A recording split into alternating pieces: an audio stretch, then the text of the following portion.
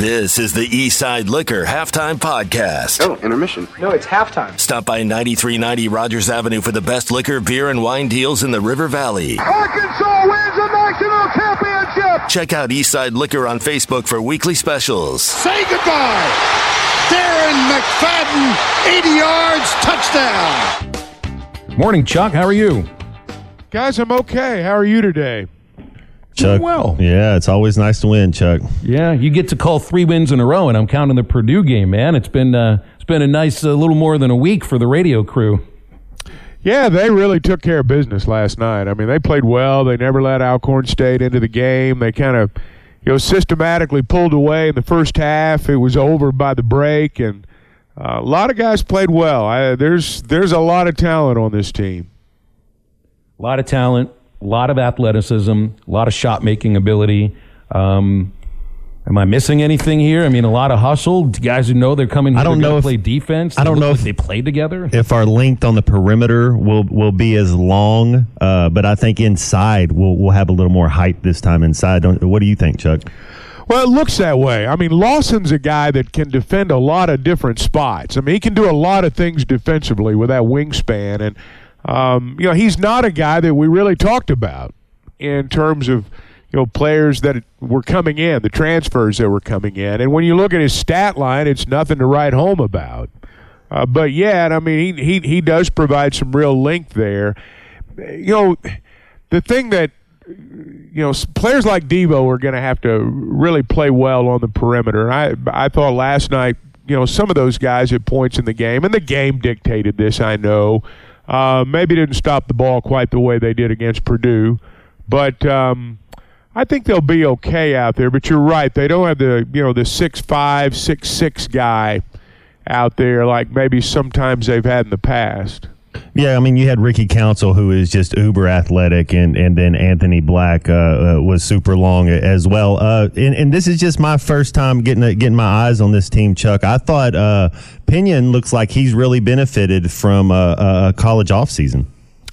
Yeah, I mean, he took advantage of the minutes that he had last night. And, there are going to be situations, I think, for lots of these guys where they've got to take advantage of the minutes they get. Because this thing's going to be pared down. I mean, he's playing a lot of guys, did against Purdue, did against Alcorn, will against Gardner-Webb, and probably, through the next 2 ball games next week as well. So these guys need to take advantage when they come in. But, yeah, I think Pinion's better. I think all the guys who were here last year are better. They just look like that it's a good mesh. And again, maybe we're getting a little bit ahead of ourselves because they've played one red-white game. They've played Purdue in an exhibition and play Alcorn State to open the season. There's a lot of basketball left. Oh, yeah. But they do look like, I mean, this team has kind of been cobbled together through the transfer portal mostly in the last few months, the last 7-8 months. But it doesn't look like these guys have not played together much. Well, they're not afraid of anything. They've all been around the block. And I don't care how much swag a freshman has. There's some fear there. I don't care what they say. There's going to be some fear there at some point. And I don't know that you're going to have that from this group. Battle last night, he was feeling it. And, you look at what happened in the Purdue ball game, and it was Ellis in overtime, and, Mark that hit the big shot.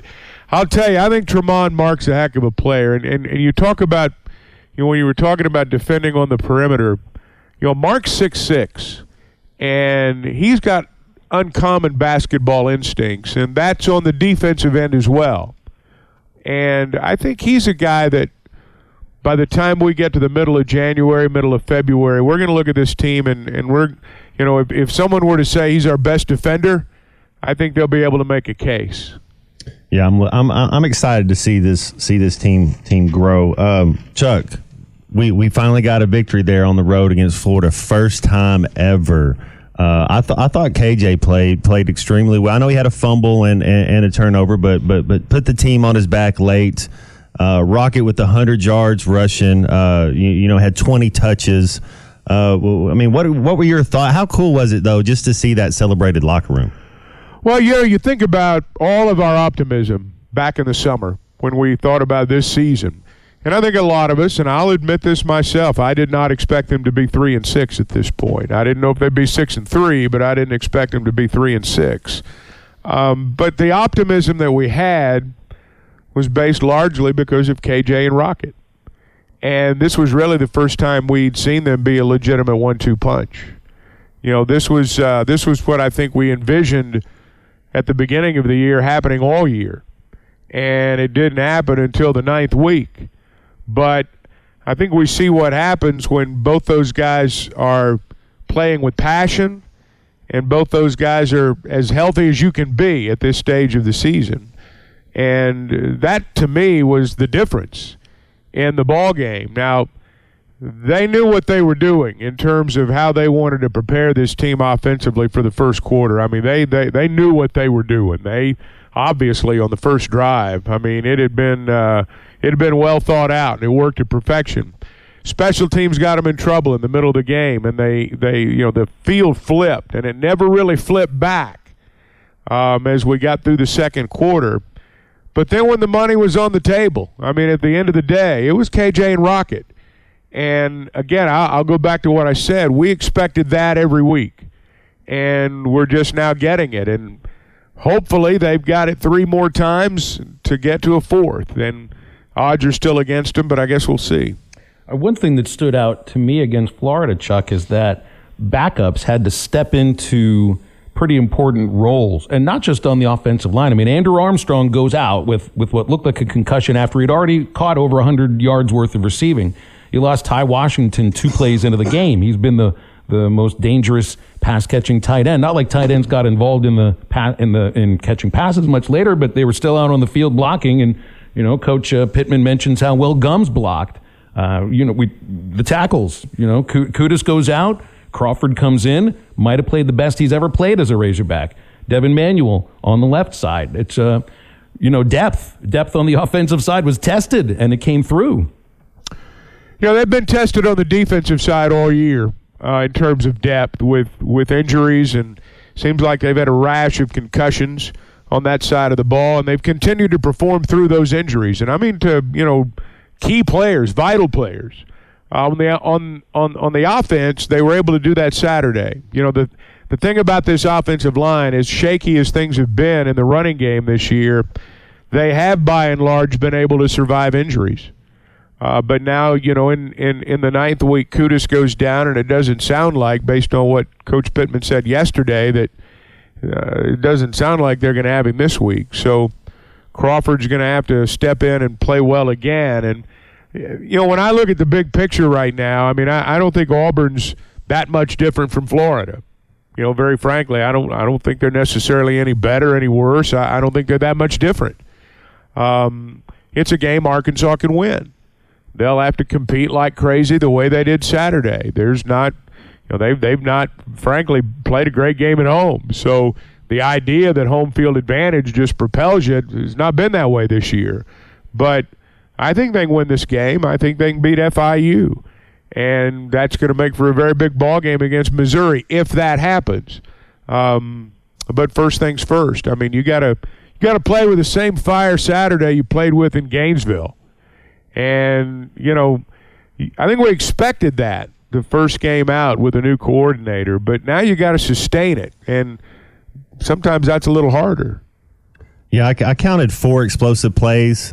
Started off the first play with an explosive play. Then Armstrong, Chuck, it seemed like they got him. They threw the ball deep. It's like you hadn't seen him throw the ball deep much, and he came down with one. And then was that a slant he caught and for a little catch and run? Another, and we got field goals on both those drives.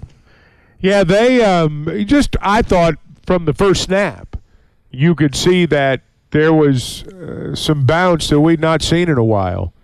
And, I think the question as we move through the game would be, or at least it was for me, would they be able to avoid the mistakes that have, cost them ball games in the past? And they were able to do that. Now, they made some mistakes. I mean, there were some screw-ups, but they were able to survive them this time. And, again, I think that from an offensive standpoint, they did the things that their quarterback felt comfortable doing.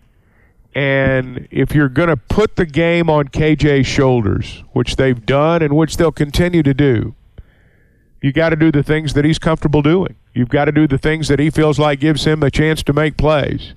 And because when you do, and KJ, he's one of those guys, you look at him and you say, man, when he decides he wants to play, that guy is hard to beat. And he was really hard to beat on Saturday.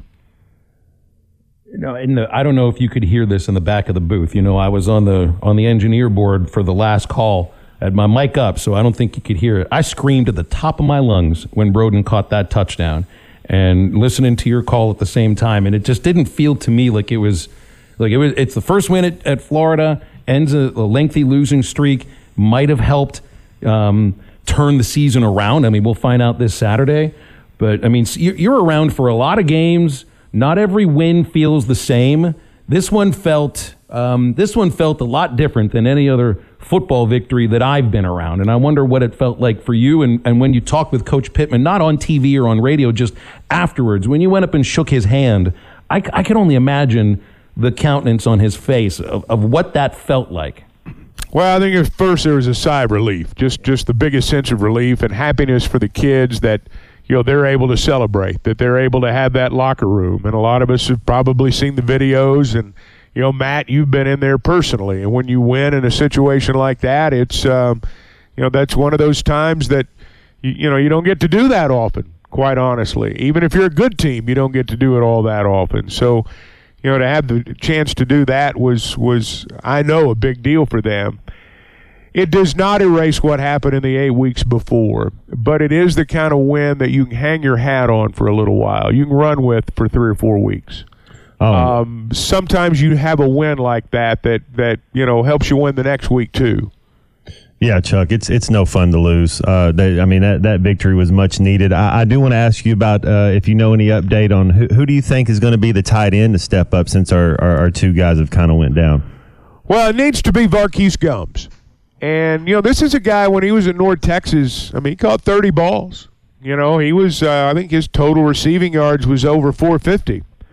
So this is a guy that was part of their attack. I think the feeling about him has been that from an athletic standpoint, he's got everything you want.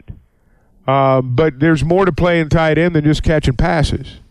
And that may have been at North Texas all that was required, but a lot more is required here. And it sounds like, as the season has worn on, that he's catching up in terms of all the things that go with the position other than just catching passes. So, based on what Coach Pittman said after the game, he did a much better job Saturday.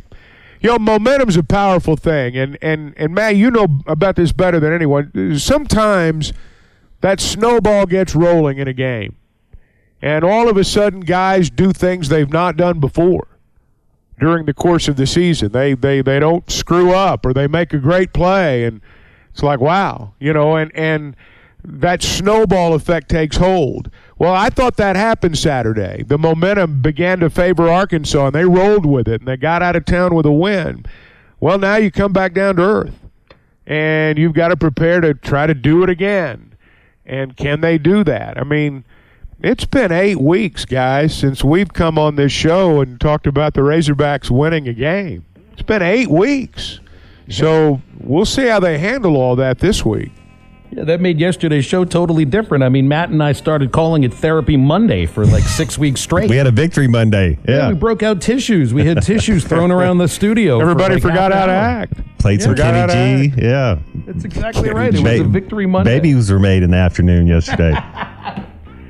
Well, I don't know what you mean by that, Matt. I have no clue what you mean by that. It's football season at your neighborhood Buffalo Wild Wings. And with 64-inch TVs, beer, burgers, and, wings, Buffalo Wild Wings is the best choice to watch the big game. So bring the gang and join us this football season at your local Buffalo Wild Wings in Bryant, Little Rock, Sherwood, Conway, Jonesboro, and Fort Smith.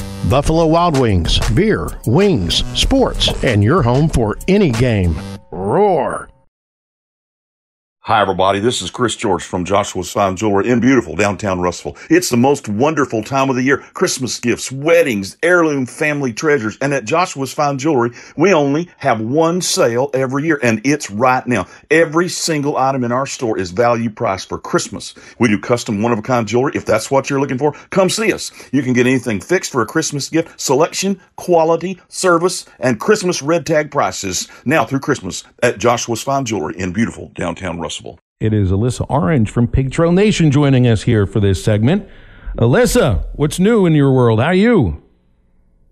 I'm good. I'm doing well. Getting ready for the women to kick off their season tonight, and it's been a fun morning because I've been on a JMU Duke Dog high after last night. So not going to play in a bowl game though. But tell me what's going on with JMU. And I mean, is there any chance whatsoever? You think that they get a postseason football game of some sort? Because they can't even. I don't think they even play in the Sun Belt Championship. Well, no, and it's kind of crazy, and it's that NCAA rule where you can't be eligible for the postseason for the first 2 years. But they tied the Sun Belt a year ago, and they're in the top of the standings in the Sun Belt this year. I mean, they're more than ready. They have been for a while to move up to a bigger conference and play. And so I hope so. I know that they wrote a letter and asked for a change in the rule today from the NCAA. Not bad timing coming off that overtime win over number 4 Michigan State yesterday. But, their men's soccer team beat the number 1 team in the country. And if anyone cares why I care about JMU, so I woke up to about 15 text messages from my family group text today. My mom, my dad, and my sister all went to JMU. I was actually born on campus. My mom's water broke in the admissions office, and the athletic director's wife drove her to the hospital. So they are the OG college team that I have followed since I was literally born. So I say all of that, Phil, so that when Arkansas baseball opens up with them to start the year in February, and I go to one game with my mom in my JMU sweatshirt, nobody comes after me. Nobody would ever come after you, Alyssa, even though, I mean, it'd be the same thing as like when, hey, the women's basketball team plays Florida State the day after the men play Duke. So, I mean, that's kind of the little bit of the same thing. Then again, I mean, Arkansas just beat one of your least favorite programs in the entire country on the gridiron. So I bet you got a big kick out of that.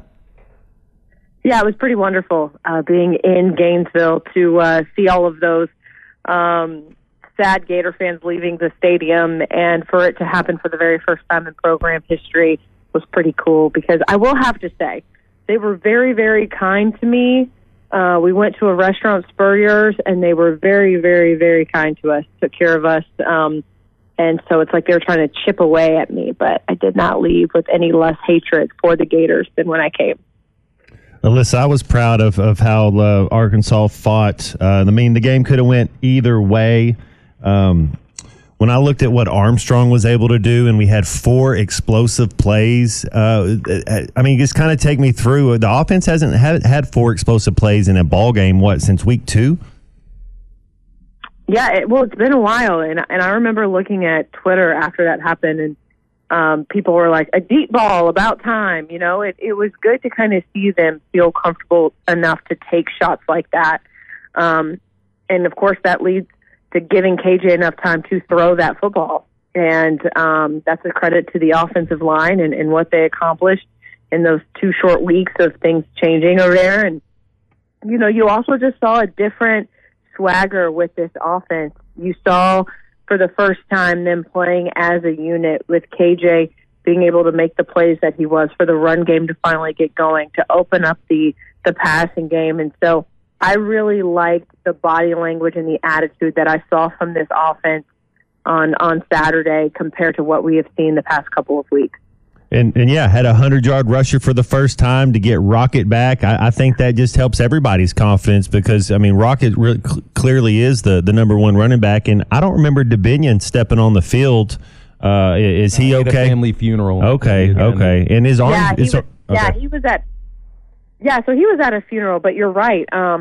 To have Rocket back, and I think if there was a game that he was going to play in, it would have been this one, for him to play back in his home state. His son got to see him play in person for the very first time. And Rocket said, it was really special, but it's not going to be his only first. Like, he wants to have a career in football. He wants to be that role model for his son, and that was huge for him.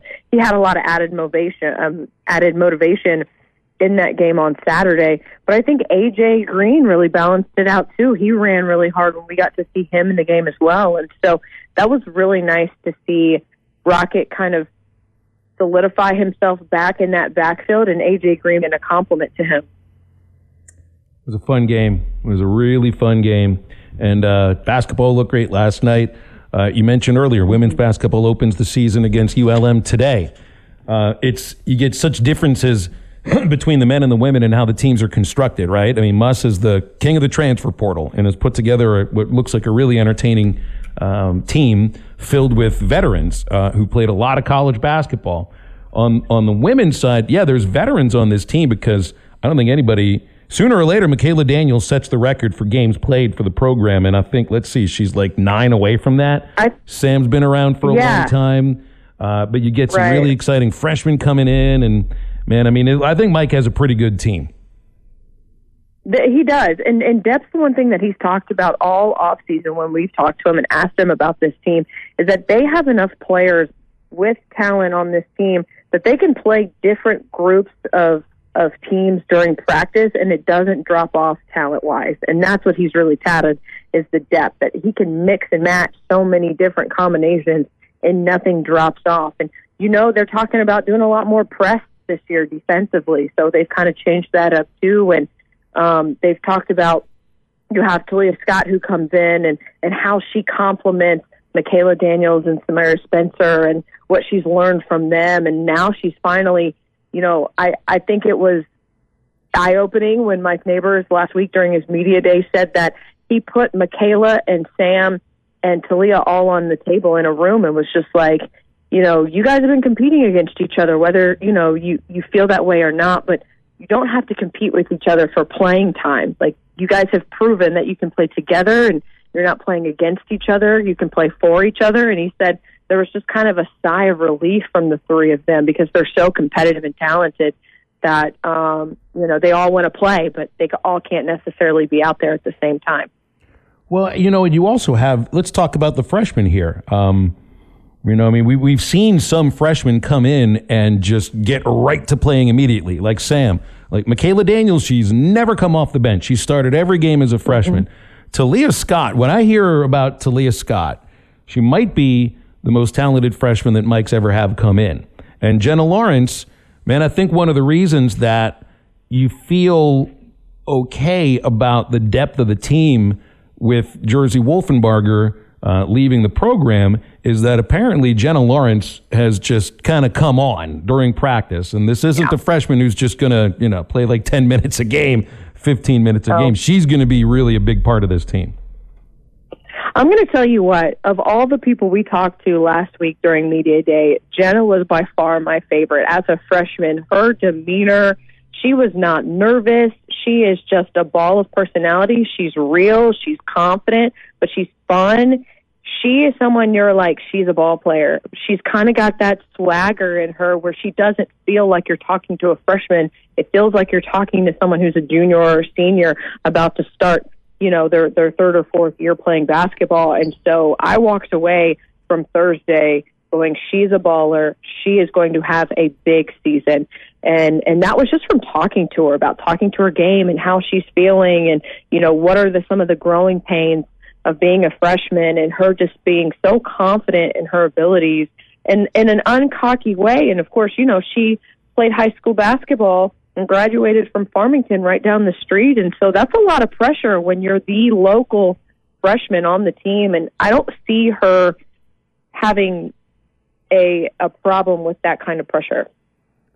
Got to ask about soccer here for a moment. I saw on the website, they had the video and a photo from the selection show and got all the players there on the photo. And then you see a crutch and it's like, well, that must be Anna Potagil's. Can this team make a run without her? Do you know anything about her availability for the NCAA tournament? Yeah, I don't. I didn't have an opportunity to listen to a press conference yesterday. They had a short one with B. Franklin and Colby Hale. And I don't know if they asked about Anna, but that would just, that would be tough considering what she's done for this program. She's been playing since she was a freshman. She was one of the highest recruits for Colby early on, a couple of, I guess 5 years ago now. And so you hope that she could possibly be a contributing factor, maybe not this week, but down the road if they are playing for a spot in the Final Four. But that's something to keep an eye on for sure. That doesn't mean this team has any kind of lack of talent or swagger or confidence, because they have all of them. They take after their head coach, and I think they're going to be okay. And also, Evan Kamiko just told me that Morgan White's going to be fine. Okay, so that's good news too. That's good. That's good. How about, don't you you're like, Phil, you know what I mean? You get passed a note in the middle. I feel like Chuck Barrett right now. I get passed notes on updates so I can say it on the radio. That's right. You got a spotter right behind you. Good work, Evan. I do. That's right. He just got his hair cut, so great timing to come back into the office. Just perfect TV. Isn't that nice with the folks who have really nice hair? You're talking to two radio guys here. Christian has the nicest hair of the three of us. That doesn't really say very much. Alyssa, last thing. Have we seen Clayton Kershaw for the last time? That shoulder surgery announcement he made on Instagram the other day was, maybe it was a surprise, but maybe again it wasn't a surprise because he wasn't quite the same guy the last couple of years. Yeah, I think you're right. I'm going to have to take some time to process that, right? Just because it's been such a staple for the Dodgers. If it is, you'll be sad, but you'll be happy. It's very bittersweet. If it's not, you just hope it's one more year with a Dodgers uniform. I think anyone would say that the last thing they want is for Clayton Kershaw to go anywhere else just to play one more season. I'd like for him to hang it up as a Dodger, regardless of if it's now or if it's a year from now. BetOnline is your number one source for all your betting needs. Get the latest odds, lines, and matchup reports for baseball, boxing, golf, and more. BetOnline continues to be the fastest and easiest way to place your wagers, including live betting and your favorite casino and card games available to play right from your phone. Head to the website or use your mobile device to sign up today and get in on the action. Remember to use our promo code BELIEVE, that's BLEAV, for your 50% welcome bonus on your first deposit. Bet online, where the game starts. Are you in need of an attorney? Hickey & Hull Law Partners is your firm. Hickey & Hull understand the importance of client communication, meeting with you, responding to emails, and returning calls. Hickey & Hull are attorneys you can trust to guide you through a divorce or a custody case, criminal charges, or even civil lawsuit, ready to put their 7 decades of experience to work for you and get the best results. Every case is important. Hickey & Hull Law Partners strive to give each client the time and attention it deserves. Visit them at kevinhickeylaw.com. Hickey & Hull Law Partners. Things are about to get better. And now, back to the podcast. Well, the Michigan sign stealing thing is just continues to get, it's weirder and weirder. It just mushrooms. Mushrooms on steroids, essentially, just kind of exploding here. Pat Forty reported yesterday, and they've updated the story recently about, apparently there were some teams that had also deciphered Michigan signs in the Big Ten, shared those signals with Michigan opponents. Didn't really mean anything because Michigan won those games anyway. They've got the documents. They've got single-page documents of decoded signs of Michigan football. So Michigan was stealing signals, and they were having their signals deciphered too. I just don't know how it happened. I don't know if it was the same thing, because here's the thing, stealing signs is not against the rules. We all know that by now. What is against the rules is somebody being on the road watching other teams deciphering signals while they're there. The in-person scouting is what's against the rules here. Michigan fans are using this as some sort of ammunition to say, well, look, everybody's doing it. The question is, how did they do it? And, the other aspect of this too, Matt, is, and I know this about baseball, and then I think this is true about basketball, and I think it's true about football. These coaches does anybody have a Rolodex anymore? These coaches have a lot of contacts. a lot of other coaching contacts, and they share information. Sometimes you share information about an upcoming opponent for somebody else, knowing full well that your friend will give you the same kind of information about one of your upcoming opponents if he or she has played them.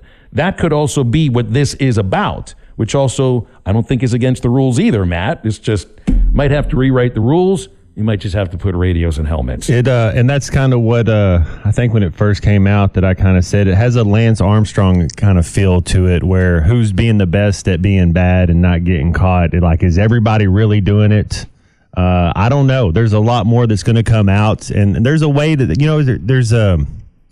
It's not. I don't know what you call it, like an etiquette to it. There's supposed to be some type of unwritten rule on how you go about it, and there is written rules, obviously, that you can't send scouts to just to go scout the game and get their sign. So there are rules about it, but it seems like they were all kind of doing it. One of the things that just seems so, I don't know if it's odd or it just stands out to me. Bruce Feldman wrote about this in The Athletic recently. Connor Stalions was described as a hanger-on to the program. This is somebody that would just be outside the locker room after games shouting to the players, and essentially he wanted to be a part of the program. And I think that there's other people, other fans who have found their way inside programs as well. That's the thing that's so wild about this, Matt. It's that Stalions didn't have this great football background or anything to get on staff there. He was a hanger-on. He was a face without a name, I think, for a lot of the players and the coaches as well. And he found a way to ingratiate himself to them by giving them pretty important information. That's one of the things that really stands out here. And I just wonder if there's got to be other programs too, maybe a lot of them, that somebody is looking to get on the inside and they find a way to do it. Connor Stalions did that.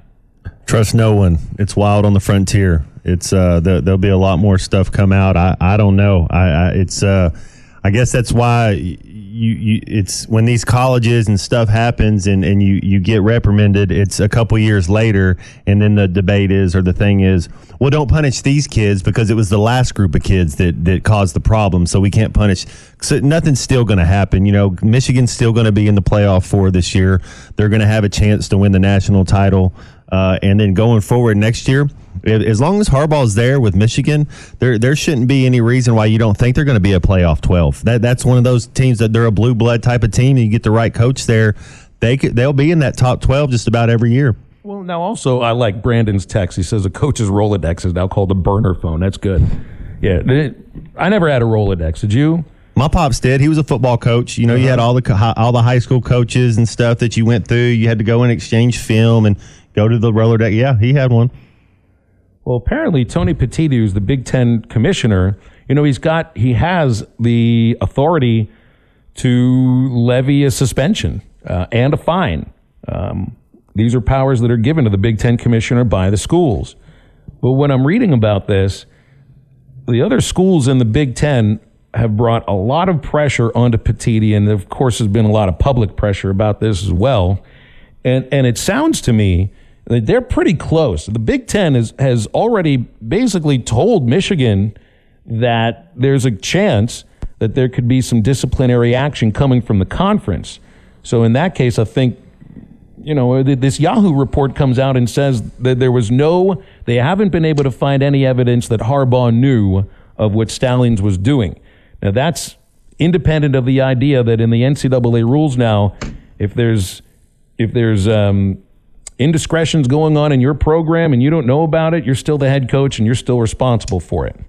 And that might be what this leads to. But also, it's like the Big Ten may be levying some sort of suspension towards Harbaugh, essentially in absentia, because it didn't. When I'm reading about this, there were no Michigan representatives on any of the meetings where the Big Ten schools, the other Big Ten schools, are pressuring the commissioner to do something about this, and it's like I don't know if I don't like the idea of what Michigan has done in this case, breaking a rule, but I also don't like the idea of an investigation going so quickly and essentially the judge and the jury, he's the same person, he's the commissioner, and he can convict in absentia, because I don't think he's talked to Harbaugh. I think he's spoken to the school president. So maybe there was some sort of discussion between the two of them about that. But in these meetings, there was no representative from Michigan. And this just keeps getting uglier and uglier and uglier, Matt. And at some point, the season ends and nothing's happened. And I don't know, at that point, there can't be any disciplinary measures. By that point, it's too late. And now it's the offseason, and now the slow NCAA investigation takes hold, and maybe by that point, Harbaugh's jumped to the NFL again. That's what I was going to say. If Michigan was able to, if they lose, say they lost to Penn State this week and then they lost to Ohio State, then wouldn't you see them come down with a ruling? I think as long as Michigan's undefeated and playing some of the best defense there's ever been seen in this modern day football era, that they're not going to do anything until then. They don't want to take a national championship away from the Big Ten and all that money and all that prestige and everything that comes along with it. I just don't think they do anything until Michigan kind of hurts themselves. And then when that comes out, John Harbaugh's the next coach of the Las Vegas Raiders. That's what's going to happen. I agree with you. Is he'll leave it burning. We also got a text from, it was Brandon. He said he's shocked by this Craig Counsell going to the Cubs. This really did come out of behind home plate when you think about it, because David Ross, I don't think he did anything to be fired by the Cubs other than he wasn't Craig Counsell.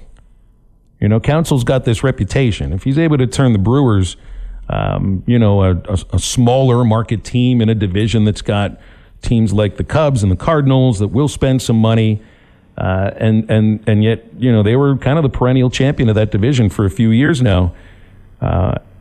It's shocking to see a guy who's from Wisconsin and was so successul there go to another team in the same division.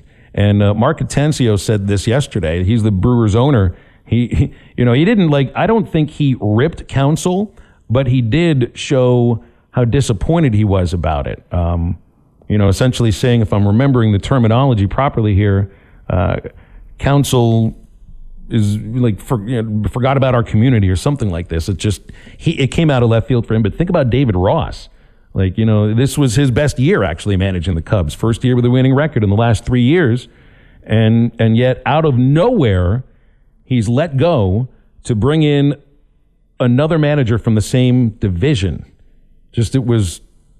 I think it surprised everybody in the sport, really surprised everybody that Ross was let go the way that he was, and that Counsell moves in the same division to be the highest paid manager in the sport. I don't think the Brewers were going to match what the Cubs are paying him.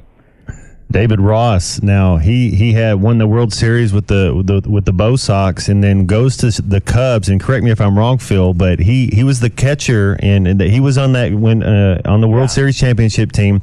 He hits a home run, but he had been concussed. Is that right at the plate? He got concussed during that same game that he hits the home run on. Some of those he comes in and pinch hits. Yeah, I was asking, but that's what I remember David Ross as being a catcher that could hit the ball a little bit.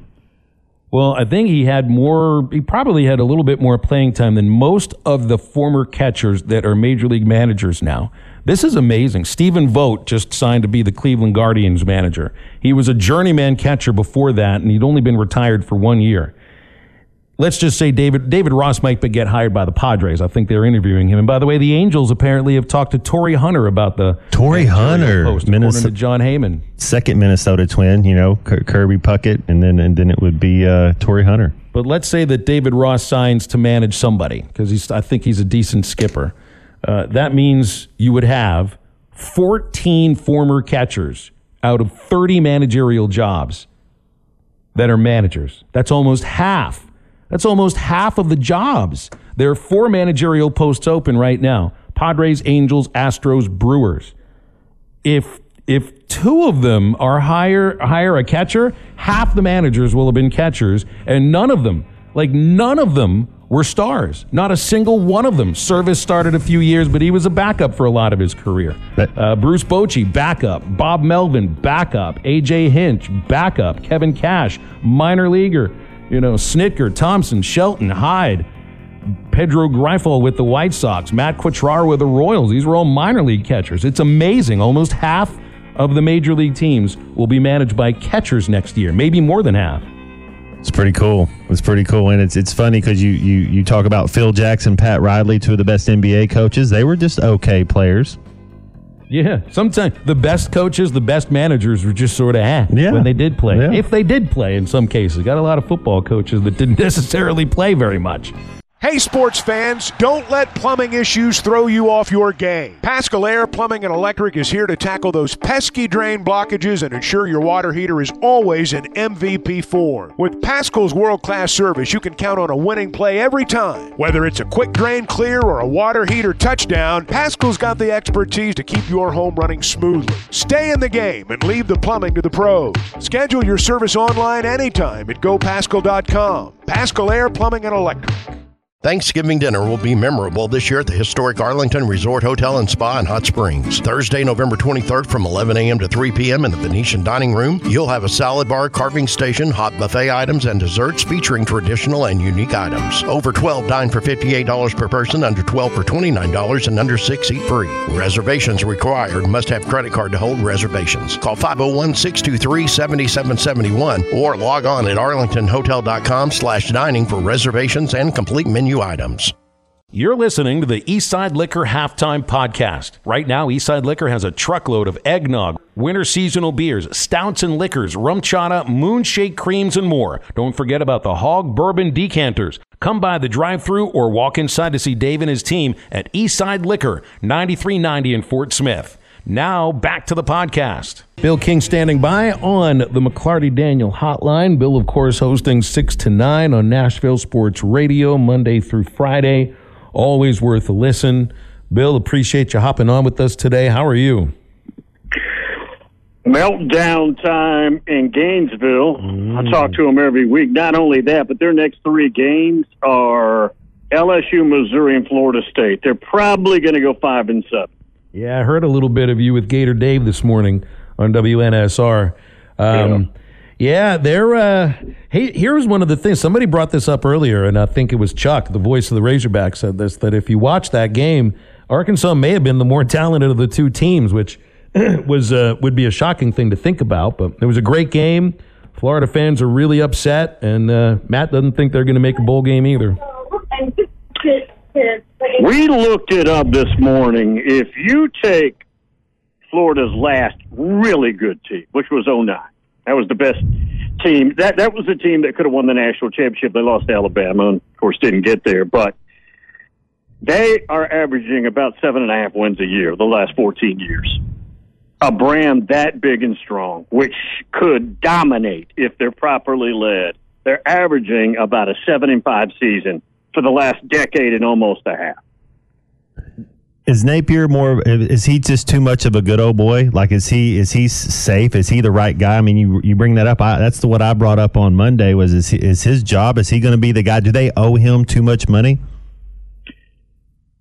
My understanding is he's okay this year regardless of how many wheels fall off. But next year they need to see some improvement, and the problem is their schedule, as bad as it was, difficult as it was this year, is arguably tougher next year. It's not conducive to him saving things. So I would predict, guys, that it's highly unlikely he's the coach beyond 24. Yeah, I mean, KJ, our quarterback showed out. We had our running back real quick. They're Florida's. Is it Mertens? Their quarterback. Do you like him? How do you think he's the guy? Will he be their starter next year? I think that he just needs more reps. I thought he looked okay. Serviceable. I think he is. I think he's solid. He's decent. He's not a point guard who's going to get you 20, right? He's going to distribute the ball. And they got a 5-star coming in from Texas who's really good. Now, again, to sit here a year in advance and project a true freshman to come in and save the day, even though he's a big name, would be silly of me. They feel good about the future at quarterback. I don't know that it's Graham Mertz. Might be, but don't know. KJ looked like more of the KJ from last year. Rocket Sanders was his healthiest of the season. Arkansas had some chunk plays. That was the best game they played this year, and now, they're in this position where you're fighting to make a bowl game. You got to win them all. I think Auburn's turned themselves around a little bit the last 2 weeks, too. This should be a good one on Saturday. Yeah, Auburn is pesky. That's the best way to describe them. They don't have the weaponry they're going to have, meaning the volume of weaponry that they're going to have in the future. We know Hugh Freeze can dial it up. We know he's an outstanding head coach. Yeah, this will be a fun game. I don't know if it's a predictor of anything, but I think it's going to be an interesting matchup. I look up and down the SEC this week, and there's some good games. That Tennessee-Missouri game, I kind of wanted to get your thoughts on that, and if you think there's Coach Nutt used to say there's an Alabama effect. Don't let Alabama beat you twice because you go get beat up and bruised by them, then you lose the next week. Could you see anything like that with Missouri this week against Tennessee? Yeah, I wonder how battered they are. All they had to pour into that Georgia game. They played Georgia well. That's a good-looking Missouri team, both sides of the ball. And I wanted to see what the number was. The number is like -1 Tennessee. I saw it at 1, yeah.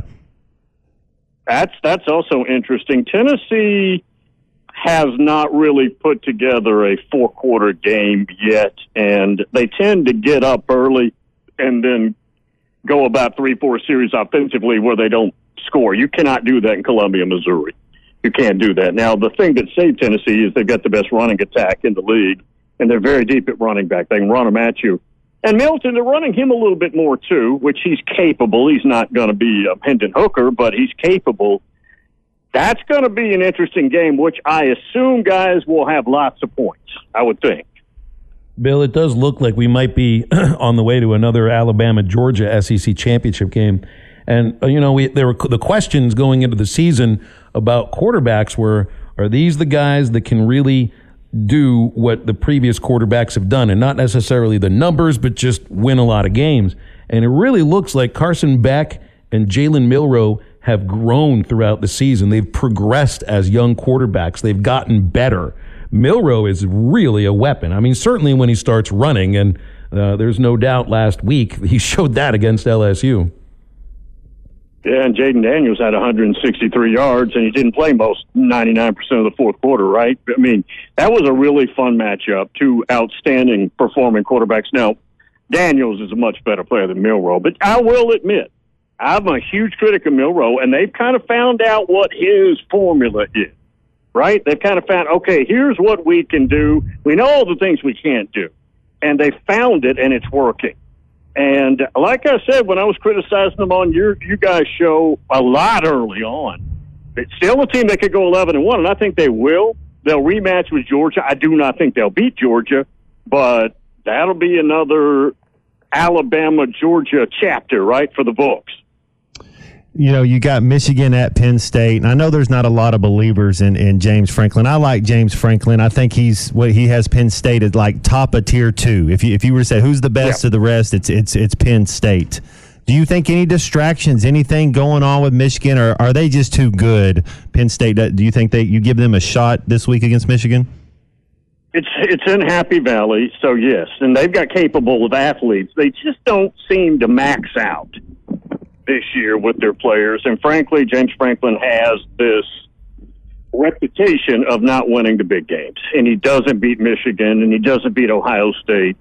Again, he gets them at home. They're about a 4.5-point underdog. They're capable. I can tell you, I hear from Penn State fans all the time this morning, earlier in the week, and they're pessimistic. They're very down on James Franklin heading into this ball game. Yeah, I was listening to one of your callers talk about that exact idea, because Penn State views themselves as the same level as Ohio State, as Michigan. They view themselves the same way as Georgia views Georgia, and at one time that was true. But it didn't happen under Bill O'Brien. It still hasn't happened under James Franklin. Maybe it was just a Joe Paterno thing. Because, by this time, it's pretty obvious. I don't think Penn State beats Michigan. Michigan and Ohio State are at a much different level than Penn State, and I'm not sure if that changes with Franklin as the coach. Might not. They had the 1 year in 2016 where they started poorly, beat Ohio State later, won the league, got to the Rose Bowl. Remember, Ohio State, even though Penn State beat them, Ohio State got to the playoffs. That's their best year. And he won the Big Ten that year, which is absolutely commendable, right? Win your league, you pass the test, right, with your AD. But the big games since then have eluded him, and he can't shake that. He doesn't also, guys, necessarily project as the best in-game coach. That's been a problem. There in like comparison to Mark Richt at Georgia, do you think would that be fair? Yeah, Mark Richt had his best teams were better than James Franklin teams. That team that Mark Richt had, and he won the SEC early on and was a very big-time weapon. Georgia football kind of faded. They lost Van Gorder, their coordinator, who at the time was a good coach. He's not a good coach anymore for whatever reason. And they elevated Willie Martinez, and it was a disaster defensively. But that team they had in 2012 that lost on the goal line against Alabama when they were trying to score a win, it would have won the national championship. Yeah, I think Notre Dame. Yeah, they'd have played Notre Dame. And Aaron Murray, remember? Aaron Murray, that's what I was going to say. Yeah, I thought it was Aaron Murray. End of the game, and they couldn't get it in from about the 6-yard line. That team was better than any Penn State team that James Franklin's had, including that 16 team with Saquon Barkley. But, yeah, I mean, they just can't seem to get over the hump for whatever reason. Ben Gorder was a coach there when I was at Jacksonville, so I remember him well. Oh, yeah. Bill, I'm liking what I see out of Washington. Or do you still have them the 5th-ranked team when it comes to the playoff 4? Do you think Utah – I like Utah. I said that if USC had Utah's defense, they could win a national title. Can Utah score enough points to keep it close so they have a chance against Washington? I wouldn't think so. Way too much weaponry with Michael Penix and those receivers and that running back. I don't think so. Now, it'll be physical, and Utah will fight anybody. In a dark alley, anywhere you want to go, they'll go. They just don't have, I think, the length, the volume of weaponry to outscore Washington. I think we are absolutely going to get another Oregon-Washington game in the Pac-12 championship, which should be exhilarating. Sign me up, Phil. Yep. I'll watch that one. That would be a really good one. Bill, I got to go back to Michigan here for a quick moment. Yep. Because Penn State probably has the signals, too. We learned that earlier today in Pat Forty and Richard Johnson's article in Sports Illustrated. It's really interesting. Like, Pete Thamble's been reporting on a lot of this Michigan stuff from ESPN. Apparently, folks from the Big Ten or coaching staffs or schools went to him with information that there were Big Ten schools that were sharing Michigan signals with Wolverines' opponents. Thamble didn't publish anything about that. So, I mean, they're coming at him hard right now on social media. Least popular person in Ann Arbor, Tony Petitti, Ryan Day, or Pete Thamble? I would think as much as the media gets despised, Pete Thamble. I don't like Pete Thamble. He is a good college football info guy. I can't deny that. I don't like him, though. But so I would say Mr. Pete Thamble of ESPN. This thing just gets more interesting on a daily basis. It really does. It really does. And what it turns out is that everybody's got everybody's signals, Bill. That's what I'm taking from this. Everybody knows what everybody else is running, and the rules are just there for show. You know how Tyler from Spartanburg pulled out a Bible verse on Dabo Swinney? Yes. My Bible verse for today in the Big Ten is, "He who is without sin cast the first stone." How about that one? That one works, too. I said it kind of has this Lance Armstrong feel about it. Like they're all cheating, but who's doing it the best? Right. I'm sure that's it.